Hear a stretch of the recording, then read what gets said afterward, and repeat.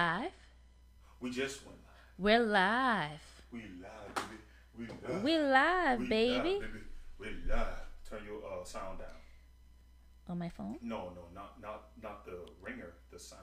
Oh, okay. I gotta do that once I get started. Hello, everyone. Happy Sunday. Babe, are you coming around? Mm-hmm. Okay, what are you doing? Come on, let's get started. I'm watching. Okay, come on, let's get started. Like, I don't understand what you're doing.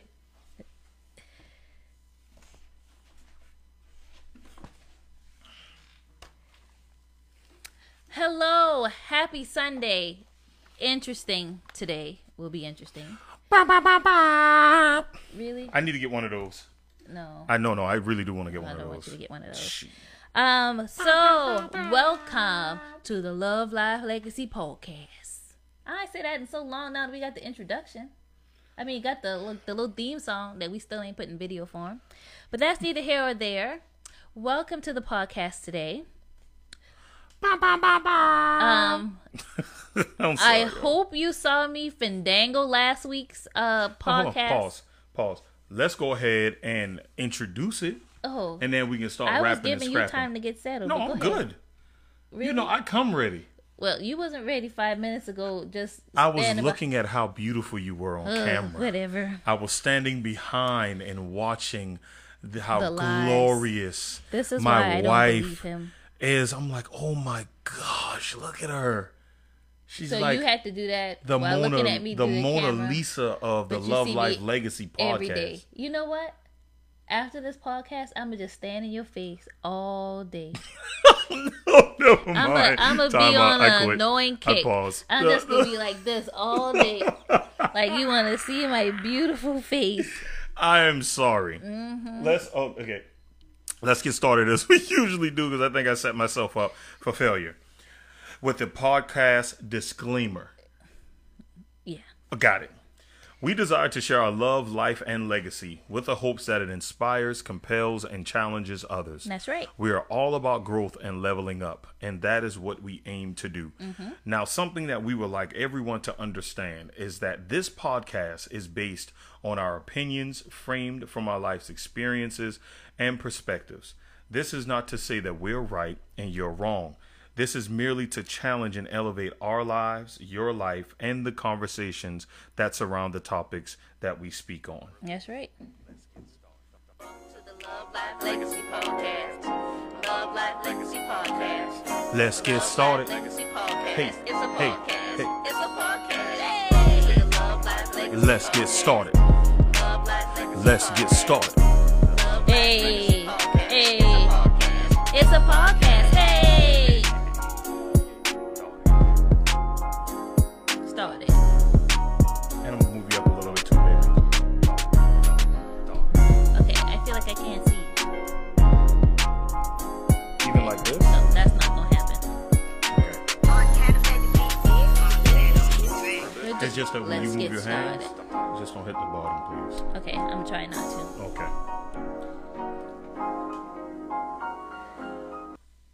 Bars. Okay, not bars. Yeah, it's bars. Okay, but anywho, so last week Jonathan had to work, so I was left with me and John to attempt to do a live last week, which Jonathan said I did a good job. You did a good even job. though his sound wasn't right and all those other technical difficulties. No, the things that actually make the podcast good? That's what you're talking about? I make the podcast good. No. Oh, yeah, you're right. Okay, so yeah, so I was My present. Okay, anywho, Jonathan said I could go live without him last week because it wasn't a juicy topic, but because he missed out on it, he still wanted to add his 2 cents about the home buying process. Well, yeah, okay. We flow off of each other very well. And I know that you did an amazing job. Absolutely. No, but I feel like I could have added. You called me twice during the podcast It was why though? because of the sound. It was literally only because of the sound. That But was people it. could hear me though. It didn't have to be like tip top perfect. So when I go and edit it, That's when it's going to matter. Oh, okay, gotcha. you gotta trust this, your partner. Process. Trust the process, trust your partner. But I wanted to be involved in this conversation. Why? Because home buying is so important to the both of us. We have shared our experience. We shared our experience with home buying together, and the points that she actually talked about was something that I agree with, being there and making mistakes in the beginning, not understanding how real estate really works. So the 5 points that she gave, we're just going to recap, because this is going to be, this might be a short one because we have another topic that we wanted to pivot towards, and I know that more than likely we'll get to that. But let me go ahead and say this in the beginning so you guys will know next week we will not be joining you all. I know. Christ, I'm so sad. I'm so sorry. No, it's for good reason though. We're moving finally. We're going to be closing on our house next week, and the process is just hectic. So we're going to need as many days as we can to really just get our house together. So we're going to free up that time on Sunday that we usually spend with you guys, and we're going to be doing the move to get the house together. So we're going to soak up as much of your time that we can today, take off next week, and then following week after that, we'll catch up back with you guys. So we're going to recap on this, and then we'll probably hit another topic that we wanted to talk about. Sounds good. Okay, so point number 1 that you made, babe, what was it? Try to have a credit score of 760. Credit is so important. We play around with credit, and it's not a game. 2 things that I say when I talk to people about finances: I don't play with the IRS, and I don't play with credit. I don't. And we share in these sentiments. In 2008, when we bought our first house, she told you about this the last time. We should have never, got that house. She was making $10 an hour. I was making $15 an hour. We got approved for our house. It was over $200,000. Our credit was... We were 19 and 20. 19 and 20. Our credit was good. Our credit actually was good. We had like a 710, something like that. No, you had more. Yours is at like a 760. I know, but you were like 6 something. No. No. Both of us were in the 7s. Oh. Yeah, I heard you say that, and I was like, no, both of us were in the 7s. Your score was good because the credit card that came that your mom cut up, and you didn't know she cut it up. When I was in college. When you were in college, and that shot your score all the way up. Mine was in the 7s as well. We had already bought cars and all of that too before then, so yeah. So, but we should have never, gotten it. Anyways. Okay, yeah. We don't want to belabor the points. Life happened. We had to foreclose on a house, and that stayed on our credit for 7 years. It did. That taught me a valuable lesson, because I never wanted to struggle again to get approval or financing for something that we needed. Rather, it is the light bill or the lights getting cut on the house, they have to run a credit check. Rather, you need a car and you can't get approved and you have a high interest rate, or you have to wait 7 years before you actually get approved for real estate again. Yeah. And so I made it up in my mind that once we actually got ourselves out of it, and that can be another podcast where we actually just talk about credit, that I wasn't going to play with credit again. And every expense that we had to eliminate, I checked my credit frequently. People, that's one point that I want to make. People don't check their credit like they need to. Not only do they play around with their credit, but they don't look in on it regularly. Yes, you can get a credit report from freecreditreport.com, but you should be checking on your credit. Yeah, because you're going to get one of those a year. You get one of those a year, but you should be checking on your credit at the minimum once a month. I check on my credit report every week. So I look in on it every week just to see what the changes are, how I can affect change, what I can do on my end, and the whole 9 yards. So you should at least be checking on your credit at least once a month. And once you look at your credit, see exactly the things that you need to eliminate. I'm giving you some tips and tricks that I use because in our relationship, just as a disclaimer, I handle the finances. By choice, not by force. Please back me up. He forced me to hand my checks over. That's why I said, please back me up. It's by choice. We found that this is what works best for us. And she trusts me enough to handle the finances. That's facts. Do you have access to everything? I have access to everything. Can you take money out, use it whenever you want to? Yes, honey. Do I ever tell you, no, you can't buy something? Do I ever tell you no, you can't buy anything? No. Exactly. So we have that level of transparency. All the other accounts that I have, she has access to. She can go in the accounts, take out. Okay, honey, you don't figure. have to belabor that point. Okay, I just come don't. on. I don't want you to look like the woman that you always claim that people see you as. People claim to see me as what? But you said, oh, because when I have conversations with certain women that, okay, yeah, boom, yeah, but yeah, I got you. What does that mean? Because I'm not thinking about them right now. I'm trying to get through with the podcast. No, because you're trying to get on to the other thing you want to talk about. Because we already talked. Whatever, bro. Okay, well, I'll just hit this point and we can move on there. You check your credit. You see exactly what it is that you're lacking at.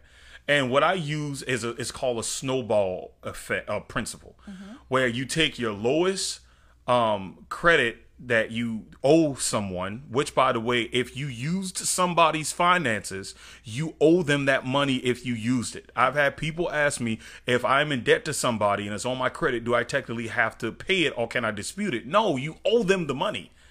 If you don't pay them, they're going to wait until it's the last moment that it can stay on your credit under their corporation, and to keep it afresh, they're going to sell it to someone else, and it's going to pop up as another inquiry or another deficit on your credit report, and it's going to look like it's credit. And in your mind, I'm like, no. In your mind, you're saying, hey, this is an old debt. They sell it so they can keep it current, but you owe the money. So you look at all your debts that you owe, and you start at the least. And you pay that off. You implement a plan, a strategy. Don't go out to eat like you usually do. Don't spend on clothes and shoes like you usually do. Your entertainment has to decrease. You have to be disciplined in this effort. That's true. This is all about home ownership. This is what I want to keep this on. This boils over into other things, but we just want to talk about home ownership. Discipline yourself. Once you find out the strategy that you want to use, you allocate those funds every month or every check, to that small debt.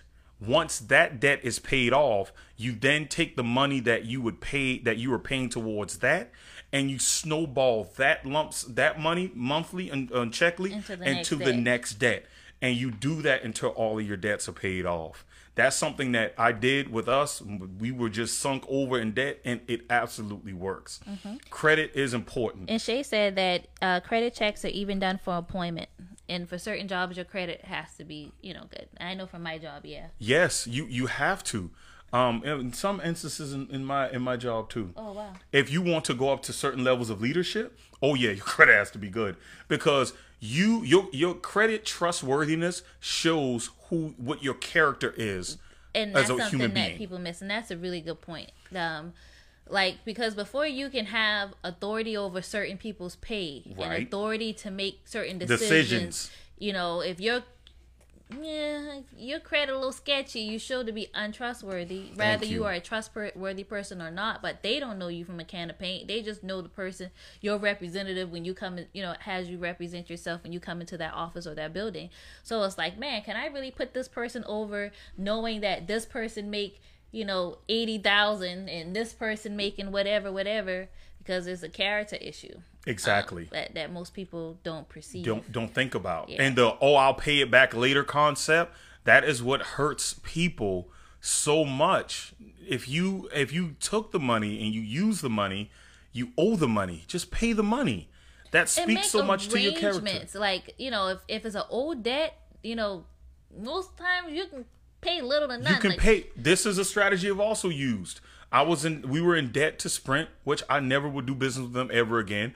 We were in debt from a technicality based on something that one of their representatives failed to communicate to me, and I was penalized by it. Anyways, we owed them $1,200. Fine. I knew I needed to pay it. This is a strategy you can use. I called the creditor. I said, hey, what is the lowest amount that you would take, and I will pay it right now. This is a trick I did. They came back with to get the manager. They have to put you on hold. They play this whole game, rigmarole. They come back. Well, we'll take 20% off. I say you got to do better than that. And they go, oh, let me talk to my manager. They go back and play a little They rock and probably roll. just press pause, lay back in their seat, like, let's put them down. Came back again. Okay, this is our final and best. And this is at the point where I know exactly they're not going to go anywhere under there. If you pay it today, I can get it. You can pay $475. Bet. I will take that deal. This is what I need you to do before I pay. I need an emailed confirmation that I can pay this, and this is all I owe. And after I pay this, that I'm not in debt to you anymore. And once I get that, then you will get your money. I do not pay them until I get that in writing. Once I have that email, I release the funds. So I was able to get that at a 60% cut, because all I did was negotiate. They just want their money, and they're willing to get you from up under them because they have so many other people to deal with. But the point is, if you owe it, you pay it.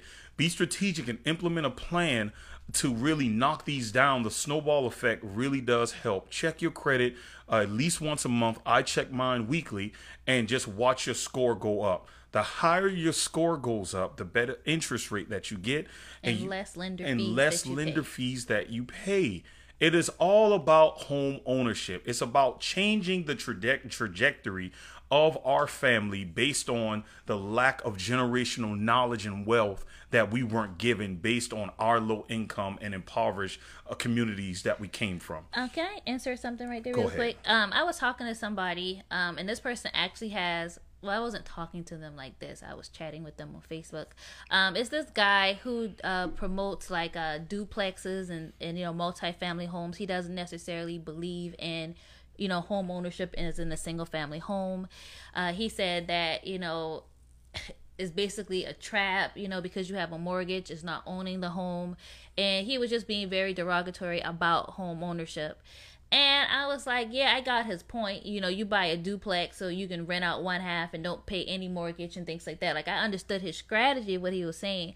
But the whole thing about owning a single family home is supposed to be the long-term longevity of it. Mm-hmm. For example, if I do a 15-year mortgage or even a 30-year mortgage and I pay it off early, all that equity of that house, all of that wealth become instantly mine for me to do. So if I buy my house at $190,000 in this year, and in 15 years my house is worth $209, I got flip that for a profit. I have an extra $100,000 that I made just because I sat here.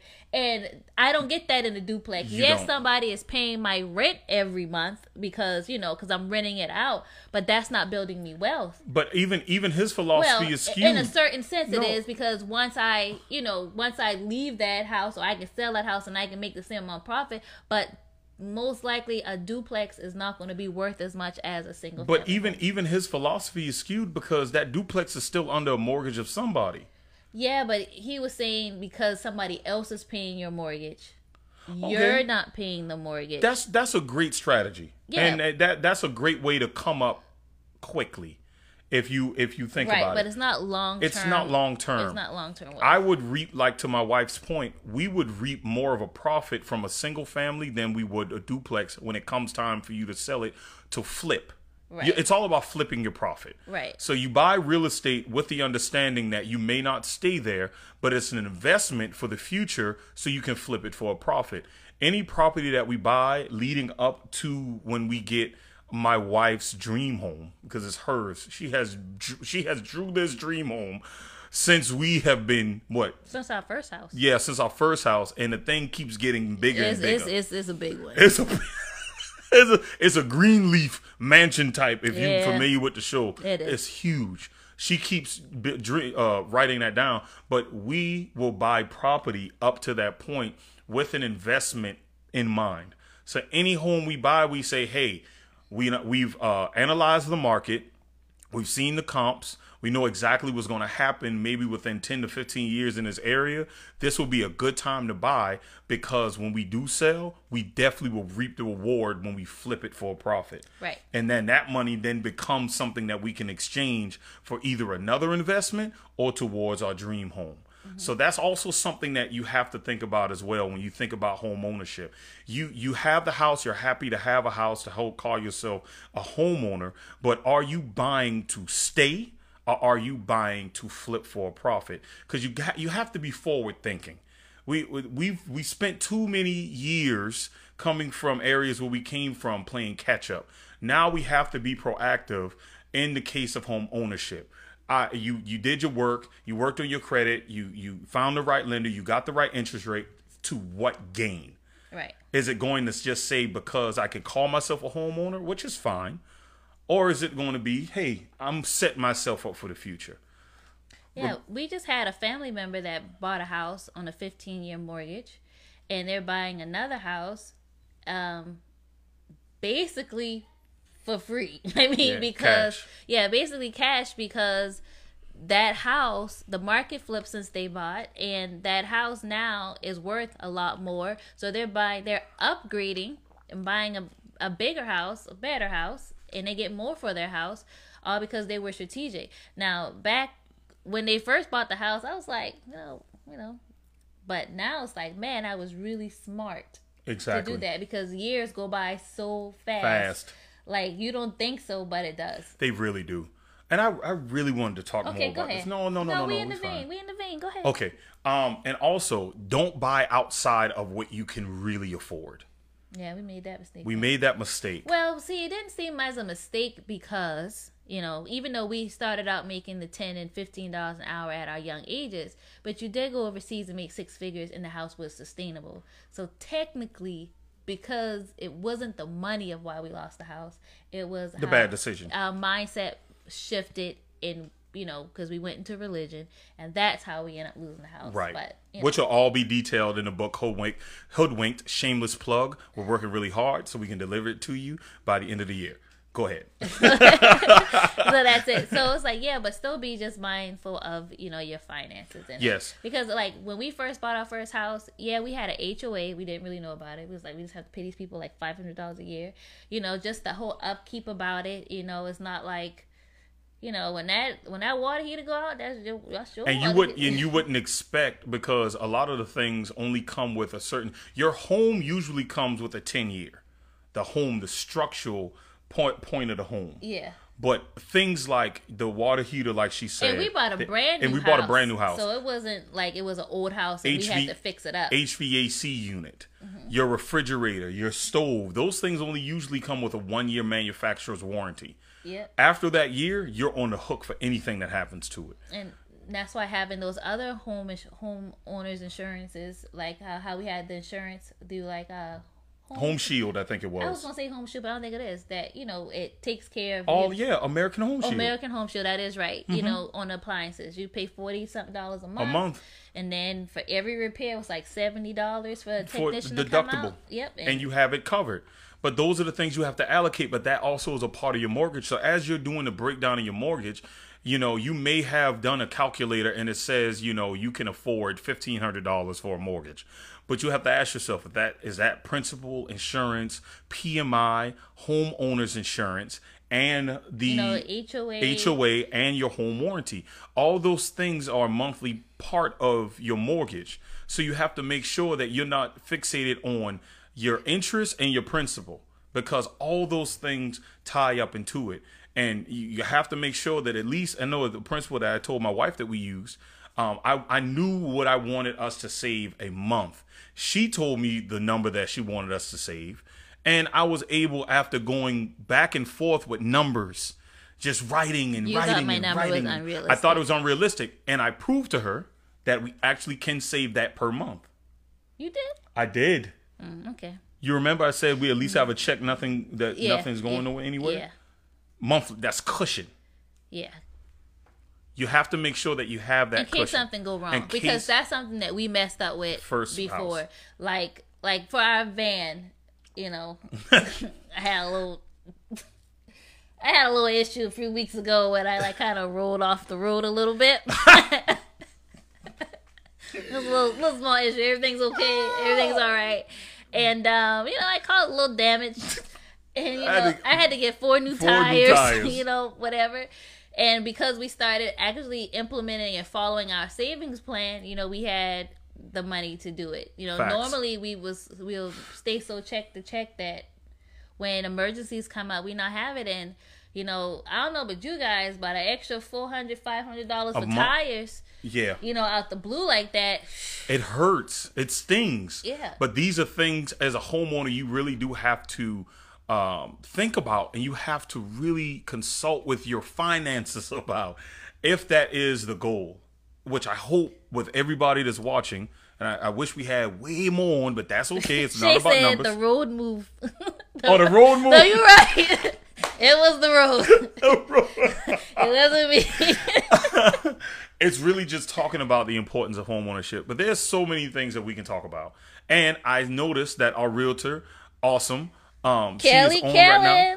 She is on right now, and if you watching right now, I'm gonna go ahead and put you under scope right now. It is my hope that the next conversation that we have, we actually can have her on as a guest. We'll be in our new house. We'll be in our new house. With new space. We'll have the space. Not in our bedroom. Boom. And she can come on from a realtor's point of view and things that you can do to really strategically align yourself to be ready to buy a home. It's all home ownership is key, man. Did you have one more point? No, I know. Yeah. Credit, understand the total of your mortgage. Make sure you do the comparables. Oh, and because we're talking about a realtor, make sure you vet your realtor. If you are using a real estate agent, make sure you vet them. Their experience, vet the company that they work for, how long they've actually been in business. Get somebody who's used them for business. Get their opinion, their review about them. I did homework. There was a house down the street that was selling. Oh, you told him last week? Wait, go ahead. No, that's fine. No, because I probably missed something. It was a house down the street that I was looking at, and I saw the sign in the yard, which is a beautiful sign. That was the first thing I noticed. I'm an aesthetics guy. How much you value your business shows with how much you actually invest in your business. Dang, that was a plug. Okay. So how much you value your business shows based on how much you invest in your business. Their sign, you can actually tell how much they invested. It was really nice. And I was like, okay, I'm going to watch this house. Because the house, size, everything they did to it, the aesthetics of it, the whole 9 yards was very comparable to ours. Almost by maybe off by 20 square feet. And I watched it. And I watched how they showed it, and I watched how long it took to get it sold. And I watched how much they sold it for. Mm-hmm. And I said, whoa, we may have something here. Mm-hmm. Took a picture of the sign. Made the phone call. Then it came in the mail. Oh, it came. Yeah, it did come in the mail. But I made the phone call, and she was the person that answered, even though they were a group. And when I were telling her, like, hey, I've been watching you guys sell this home down the street. I saw how much you sold it for. I saw a couple other comps in the area, and she was so impressed. She was like, hey, you should be a real estate agent. I was like, funny you said that. I actually went to real estate school and I didn't finish because it was something that I felt like wasn't right, for the time. And we just created a good, partnership and relationship based on me watching their business and how they worked and how they operated and how she operated as a realtor. And it's important that you vet your realtor. Mm-hmm. If they don't have the experience, they're going to lead you in the best way that they know how, but it may not be the best for you. And you need somebody that has the experience and a company that actually has the experience to help you, because it's about you. You're going to be stuck with this home. You're going to be stuck with this mortgage while they moved on to the next client. So how much are they actually willing to invest in making sure that you win is important. Mm-hmm. So hopefully we can have her on for the next time. Kelly, if you on? She said she would absolutely love to do that. Boom. Signed, sealed, and delivered. Mm-hmm. I'm yours. Okay, we can move on to the next one. Are you sure? I like talking about stuff like this. No. Save this for afterwards. No. It's cool. No, because you look sad. I'm not sad. I'm gonna save it for the next conversation. I don't even feel right talking about monogamy at this point. What Shay say? Huh? Shay say it's okay to release a realtor to find another that is best suited for you. Oh, thank you for saying that, Shay. Read that again. Shay said it's okay to release a realtor to find another that's best suited for you. That is why you don't sign any paperwork until you absolutely are sure that that's the realtor you're going to use. Or you can release them like Shay said. That's not true. Really? There is a company that I will not name right now that I know had gotten 2 people on the hook because they signed a document stating that they were going to use their company, and they had them under paperwork for a year, and they could not go to anybody else because they had signed that document already. So that's why it's so important. Even the class that I took for a company I'm not going to name right now, but they stress the importance of getting that paperwork signed. Of course. You need to get this agreement signed. That's your major, because once you have that, you're golden. They're yours. If you're not sure you're going to use them, don't sign anything. And it shows also, to our realtors' credibility, when they're not as anxious to get you to sign paperwork, shows how authentic they really are. When she came to our kitchen table and she had the papers ready, and I was watching. She didn't know that I was actually watching this intently, but I Kelly watched. listening now, Yeah, she boy. was. She listened. I was watching. She had the papers. She said, hey, so we can go on with business. You got, you guys have to sign, and we were very hesitant. And we said, we're not sure if we, want to sign right now. So forth and so on. She said, it's no problem. Guys, take your time. I'll leave these with you. I'll check back up on you. It wasn't a sales pitch. Right. You know how when you go and you talk to a sleazy car salesman, and they use every word under the sun, and they know how to play with words, and they try to get you because they thrive on your business. They have to hook you. It wasn't a hook thing. It was, hey, I understand. I'll leave the documents with you. Take your time, look over them, get back to me, and I'll check on you later. Thumbs up. I was like, oh, yeah. That just spoke to the authenticity of business. And because we weren't just a transaction. She was trying to create a partnership and a relationship, and that's exactly what happened. And we felt good about it. We still had the original papers when we wanted to sign it. She bought new papers with her when she came back the other time. But that's also something that you have to check. Make sure that you understand the papers before you sign it, and make sure that they won't get you on the hook. That you can release them at any opportunity if the relationship isn't working out and your benefit. Yeah, but Shay said you have to read the fine print on everything. Yeah, read everything. I learned that from my first home buyer experience. Like I said last week, we didn't ask a lot of questions. We were just so excited, at our very young ages, buying a house, that we didn't ask a lot. And the things that they were giving to us, which was $8,000, that I thought was really a gift, but it was tacked on to the back half of the mortgage. And, even though we did not have to repay that money back, but that still was an increase in interest money that they were making because our loan was higher. So we paid on $8,000 over 30 years, basically. Well, yeah, but because we only lived there for like 4 years. Well, yeah, I'm talking about how it was. And the reason why, and Jonathan may have touched on it, but I can't remember why I said, to try to buy with a 760 credit score or higher is not to say that you can't get approved. Some people can approve people at 580 to buy a house, but it's just if you want to make the most out of your money, try to have as a high credit score as possible. And I do understand that some people just have to buy right now. They're in a situation, or some people just don't mind because whatever their mortgage is going to be is affordable to them. But, at the end of the day, if you're trying to save the most, try to get up towards the 760 mark. You get better rates on your lender fees. I didn't even learn about lender fees, and this is our third house buy until this time around. And that was because I started shopping around our mortgage for the first time, and I realized it was a big game because it's always a game, bro. It's a huge game. I'm like, who's factual data? When they I'm sorry. Factual data is a whole nother scenario. Okay, so factual data is used. Okay, so when you check your credit on your own with Credit Karma, Credit Sesame, you get one version of the score, but then mortgage lenders have an aggregated system called factual data that they aggregate, to try to get a real to get real analytics on your repayment capabilities, or try to get a better score. It's like the black book for the automotive industry. It's like trying to get your real score. Industry. Yeah, so when they do that, so that's why a situation happened with us.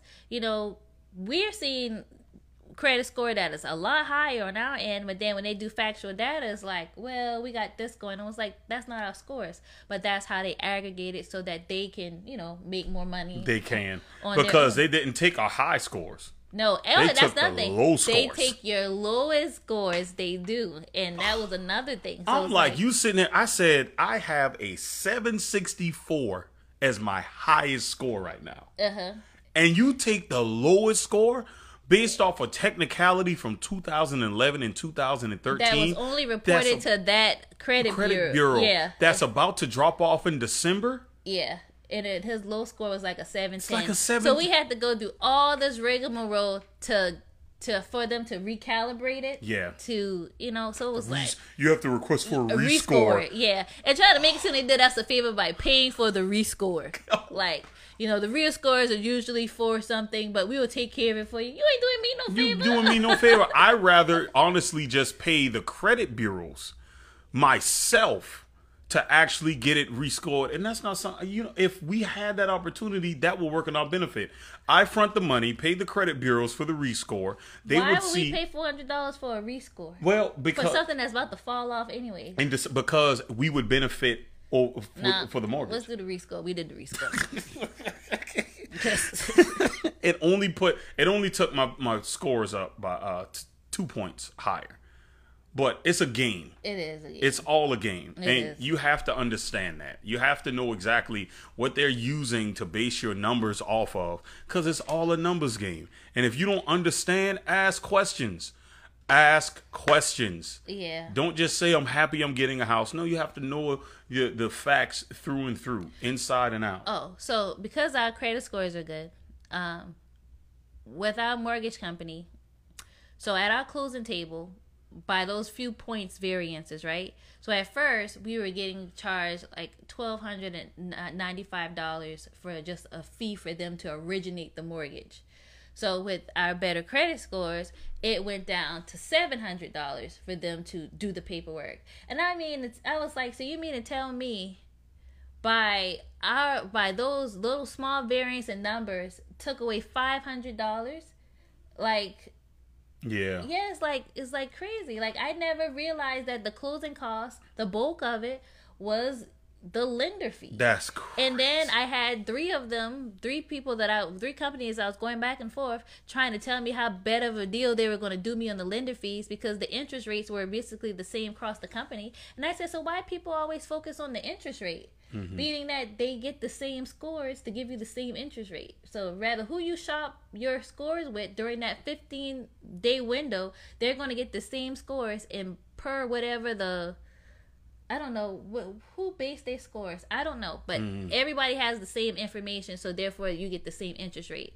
Now you can pay more so that you can get a lower interest rate, but the base is the same. It's all in the lender fees. And I was like, oh, that's whack. But yeah, I'm gassed out now. Okay, you gassed out? You sure? Yeah, I'm gassed out. Do the work, become a homeowner, strategically position yourself to win for the future. It's about life and legacy.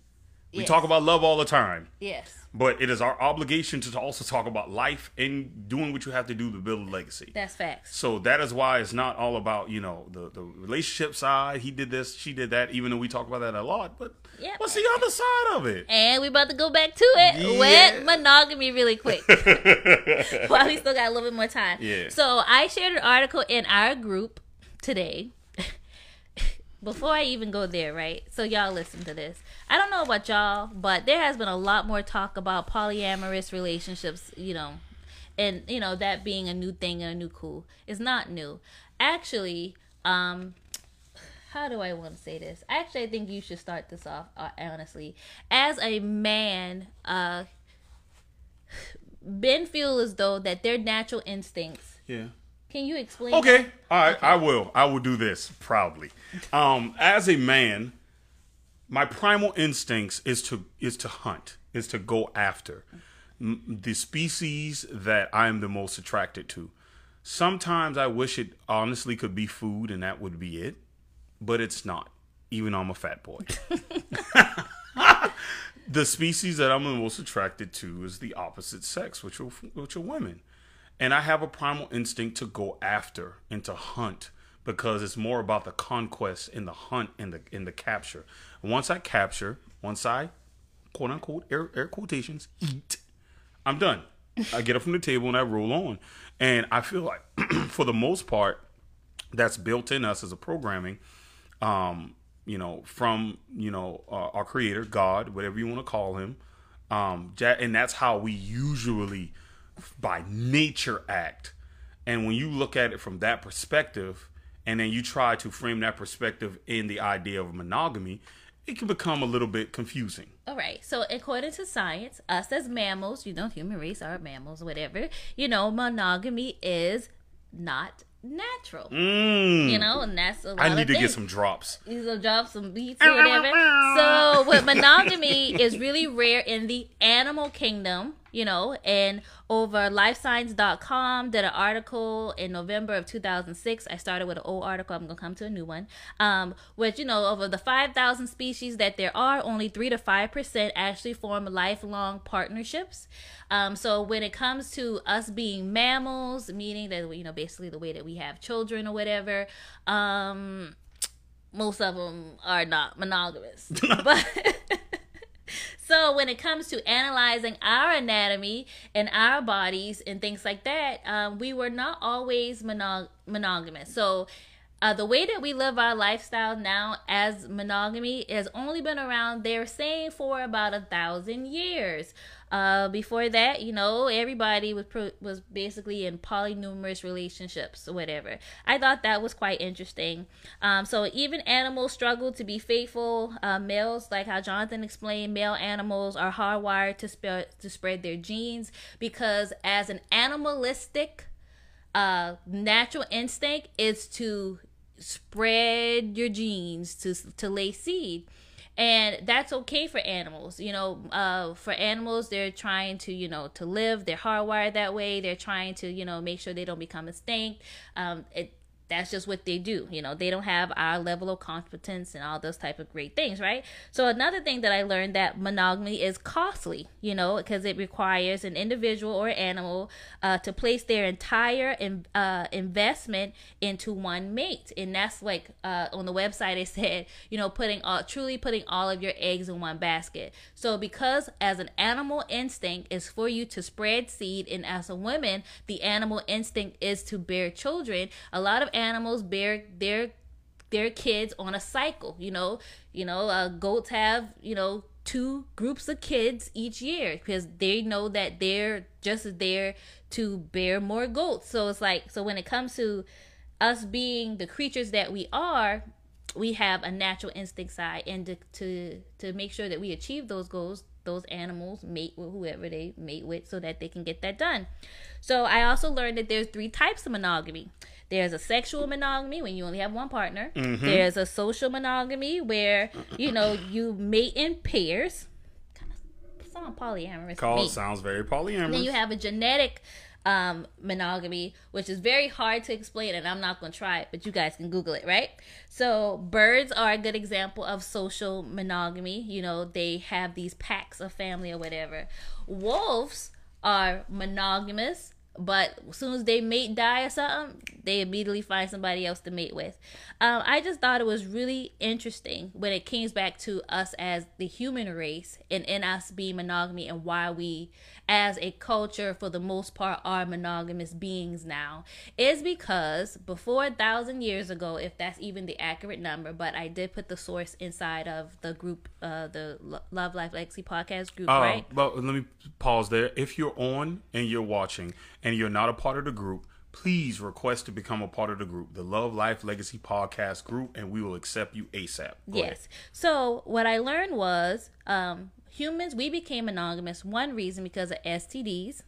The second reason was because to preserve our families. So did you guys know, right? And Jonathan said don't call them barbaric, but to me it's very barbaric times where a man and a woman, right? A man will will do infanticide, commit infanticide to kill a woman's child, right? So that he could have sex with her. I thought that was weird. That's a real word? Yeah. Infanticide. Infanticide. Kill babies. Infanticide? Yeah, like genocide, kill generation. Dang. Yeah, infanticide. You ask me those questions offline. Offline next time. But yeah, they would kill the baby to take the woman and mate with her. That is hilarious. humans got this awesome idea, well, if I stick with my family, I can preserve my family. So that's why men became all these awesome protectors, because they realized if they let their women and children go out on their own, other men are going to come prey after them, kill their children, meaning killing off their gene pool, and take their women as captives. That was so depressing to me, which I'll go back in a little bit. But so because of STDs and because of preserving their gene pool is why they decided to be monogamous. And that's how we became, monogamy became so real, because people, your genes was going to be killed because you was running around sleeping with somebody else. And then your women and children over here are being attacked because another man see an opening. So... Wow. Thought that was interesting. And monogamy is a marriage system, not a mating system. Yeah, you got to break this down, because we were talking about this. I was know. Like, that could so be... for me, the mindset is monogamy is bigger than sex, right? So for animals, for them, they don't have our intellect. They don't have our... they have it in their own little way. I can't take it from them that, right. I'm pretty sure a gorilla, teaches. My spirit animal. I love them things. I'm pretty sure they teach their baby certain things, and the man pours in to, their little gorilla son. I'm pretty sure they're done that way. I mean, he probably do, Kerjack with my dog. That's my dog. Bro. I'm talking from Tarzan. But we understand that the stable family dynamics of what is the premise of our family and community is having a stable household, and we understand the effects of when you don't have a stable household, of what happens in families. So it is preserving your legacy when two parents or the man stays in the house, because if he doesn't, the women and children are going to be captured and taken elsewhere. So you still have no influence on your gene or don't know what happens to your offspring. And I think that is very, very, very important. And us being intellectual beings, for us not to have thought of that sooner. Like, you really thought it was okay to just mate and lay down with just everybody because you have this instinct that you didn't discipline, and then go back to try to check on your first group of kids. Dang, they killing gone. That makes sense as to why I think... Oh, that's out there. Yeah, they watching TV. Okay, they watching TV in the living room. I think that makes sense to why grandfathers, grandparents would say, as long as you take care of home. Yeah, because you can't... Cause go out there and do whatever you have to. You better come back. But you got to come back. Somebody coming to you.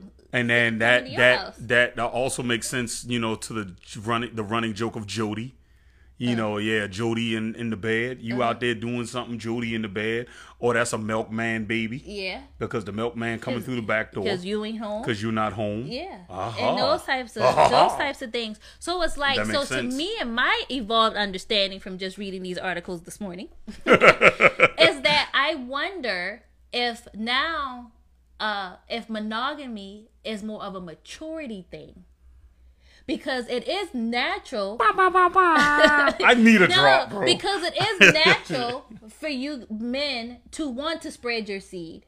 But it takes a level of maturity and discipline to be like, I'm going to preserve my family. I am going to protect, this household. Yeah. I'm going to, restrain me because I understand that these animals, or people will become extinct. And that's why more and more animals are evolving also, according to lifescience.com, that animals are becoming more protective of their young and having to stay close in order to protect their young. So I just thought that was important. I know. It's very, when you said it's a maturity thing. Yeah, it's a maturity thing. It's like I have to deny this part of myself because there's a bigger end in mind. My legacy is important. Right. So it's not about me just wherever I can spread my seed. It's more of, the seed that I have, who is going to protect them? Because there are other men out here that are that is hunters just like me.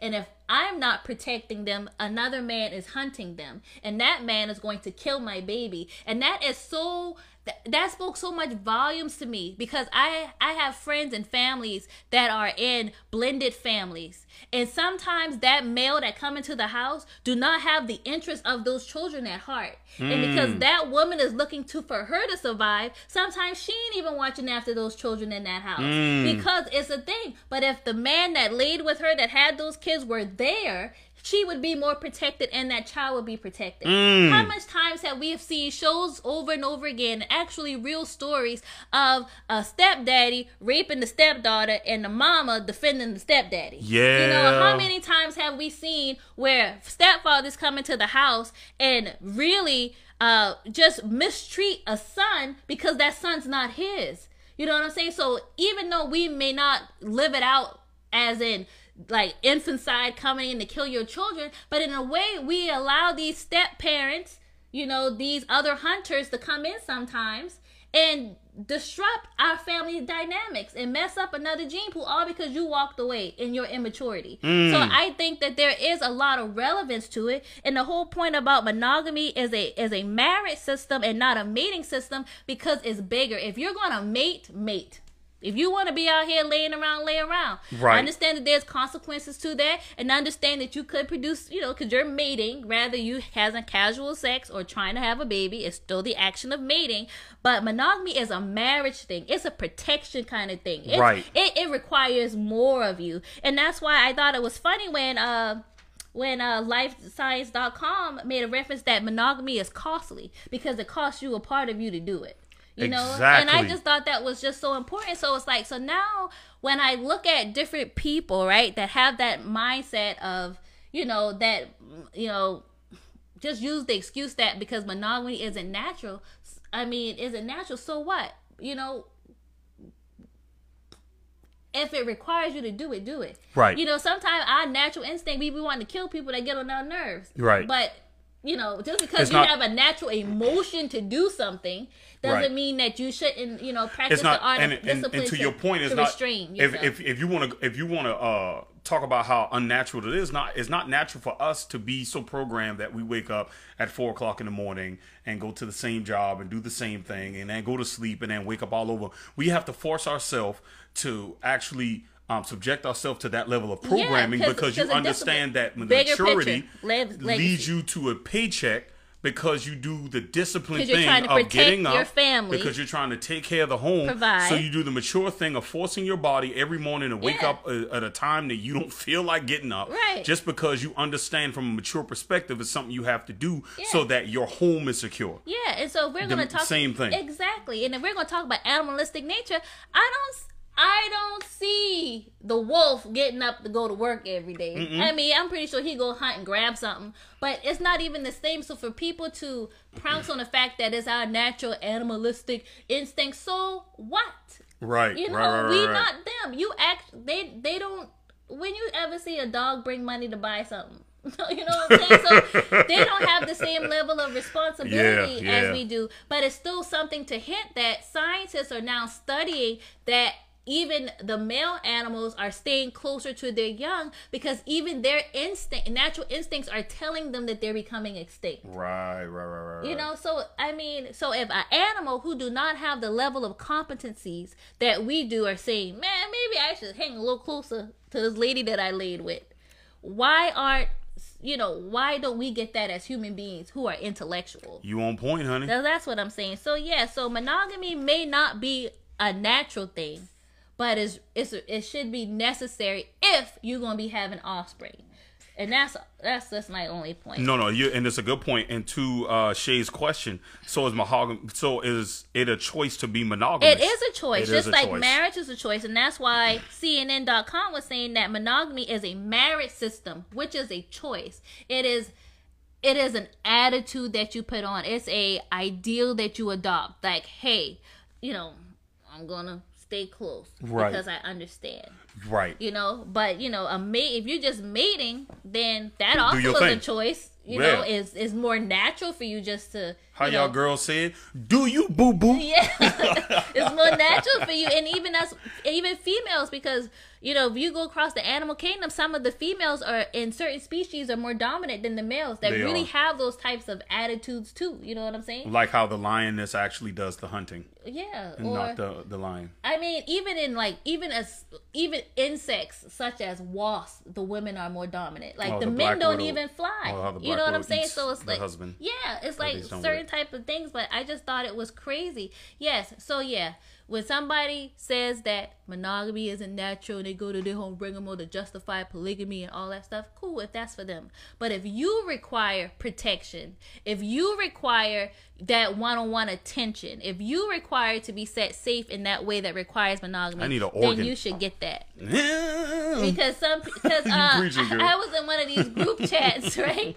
And it was basically saying that insecure women, I'm gonna call myself an insecure woman like me, have issues with because I'm insecure. I don't share him. Oh my god! No, I know who I am. That's why I'm not going to share him. But I mean, so it's just so many different ideologies out there, you know. And I just really want to hold on the point. Just because something is natural does not mean that you should do it. You know, so I naturally sneeze, so should I just sneeze everywhere and sneeze on other people? Yeah, and you sneezing on other, and you sneezing, natural. You sneezing on other people shows how secure you are.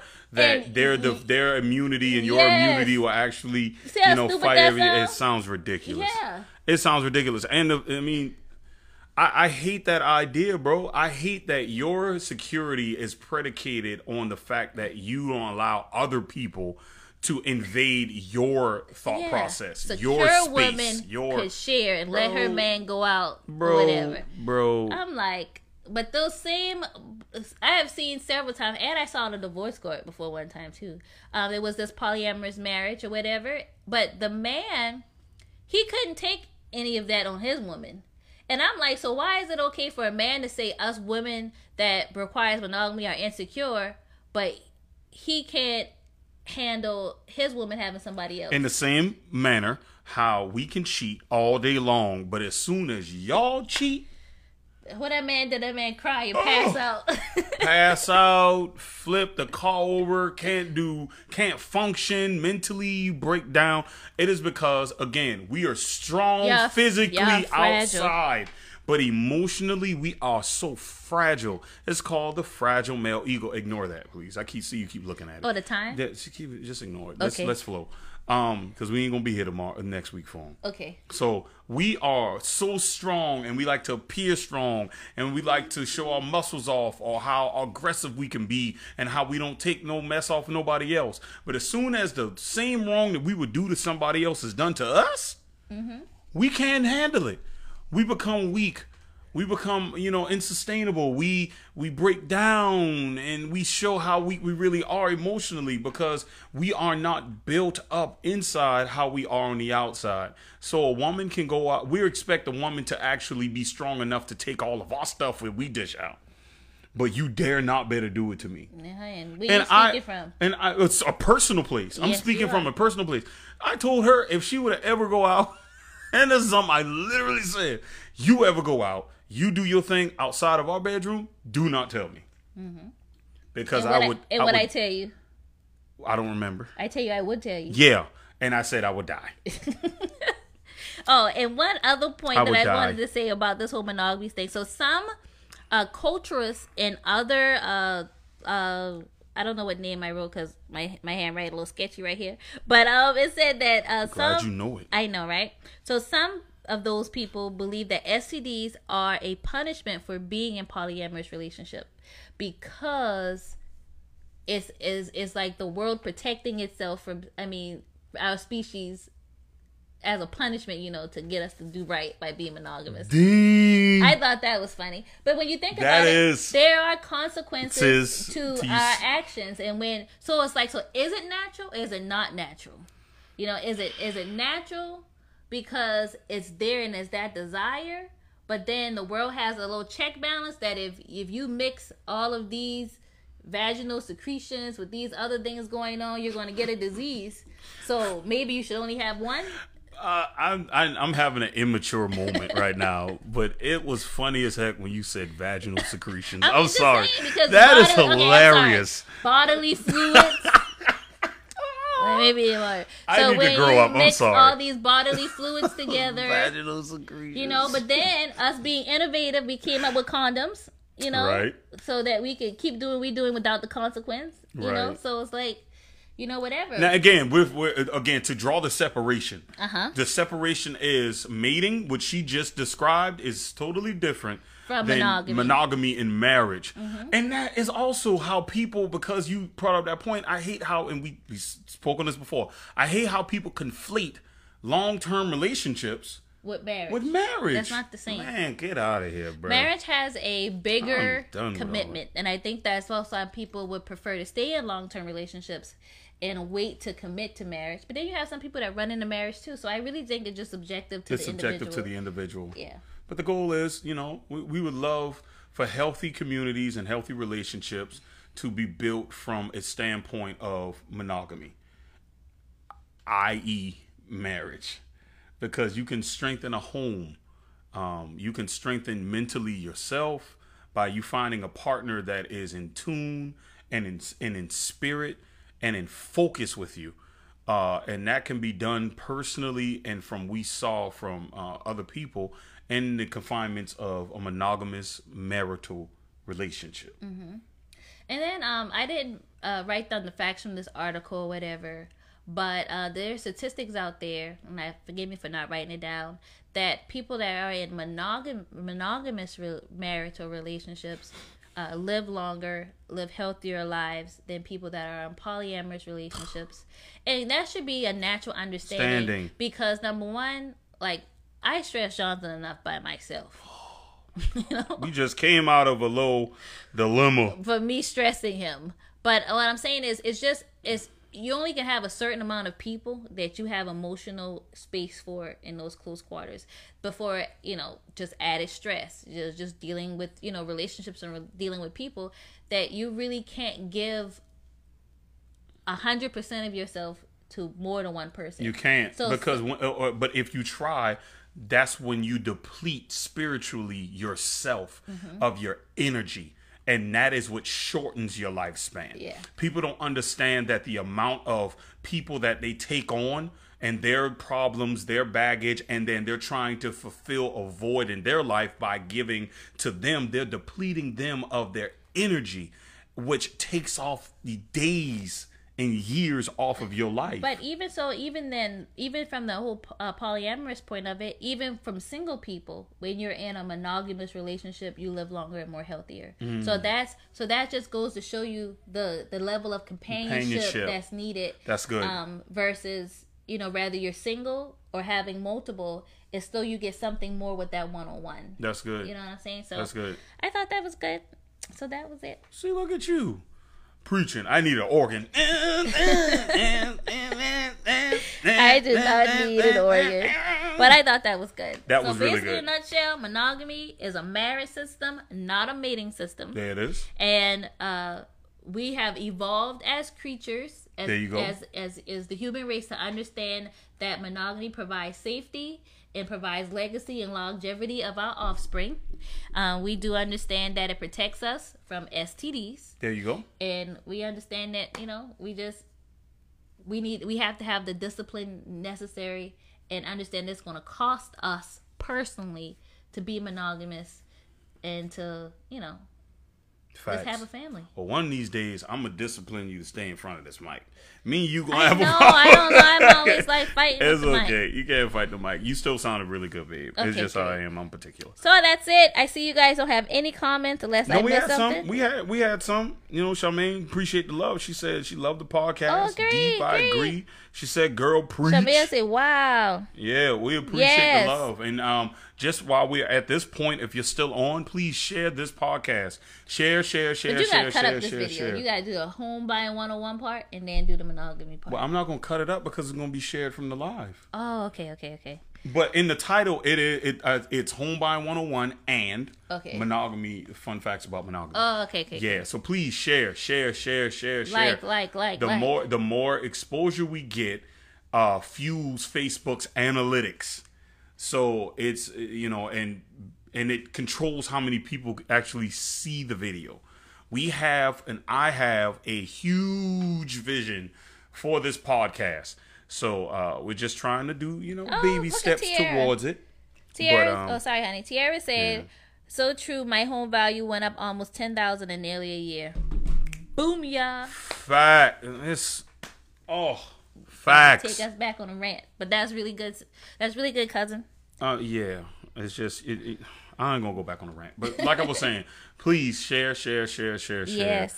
So the analytics can drive people to view, and then we get more exposure, which means we build an audience, and this can become more than just a weekend thing. It will become something that we do as a profession.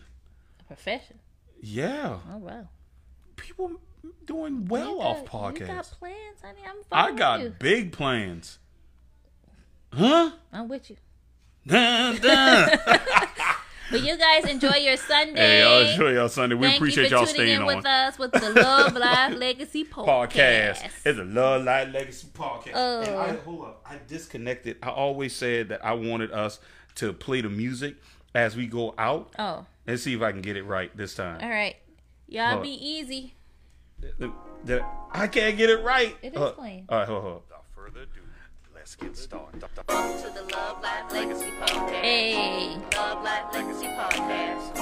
Love Life Legacy podcast. It's a podcast. It's a podcast. Hey. The Love Life Legacy podcast. I can't do it. Do it. You can't even hear it. You got your headphones on. I can hear it. It's a podcast. It's a podcast. Hey. We love y'all. Peace.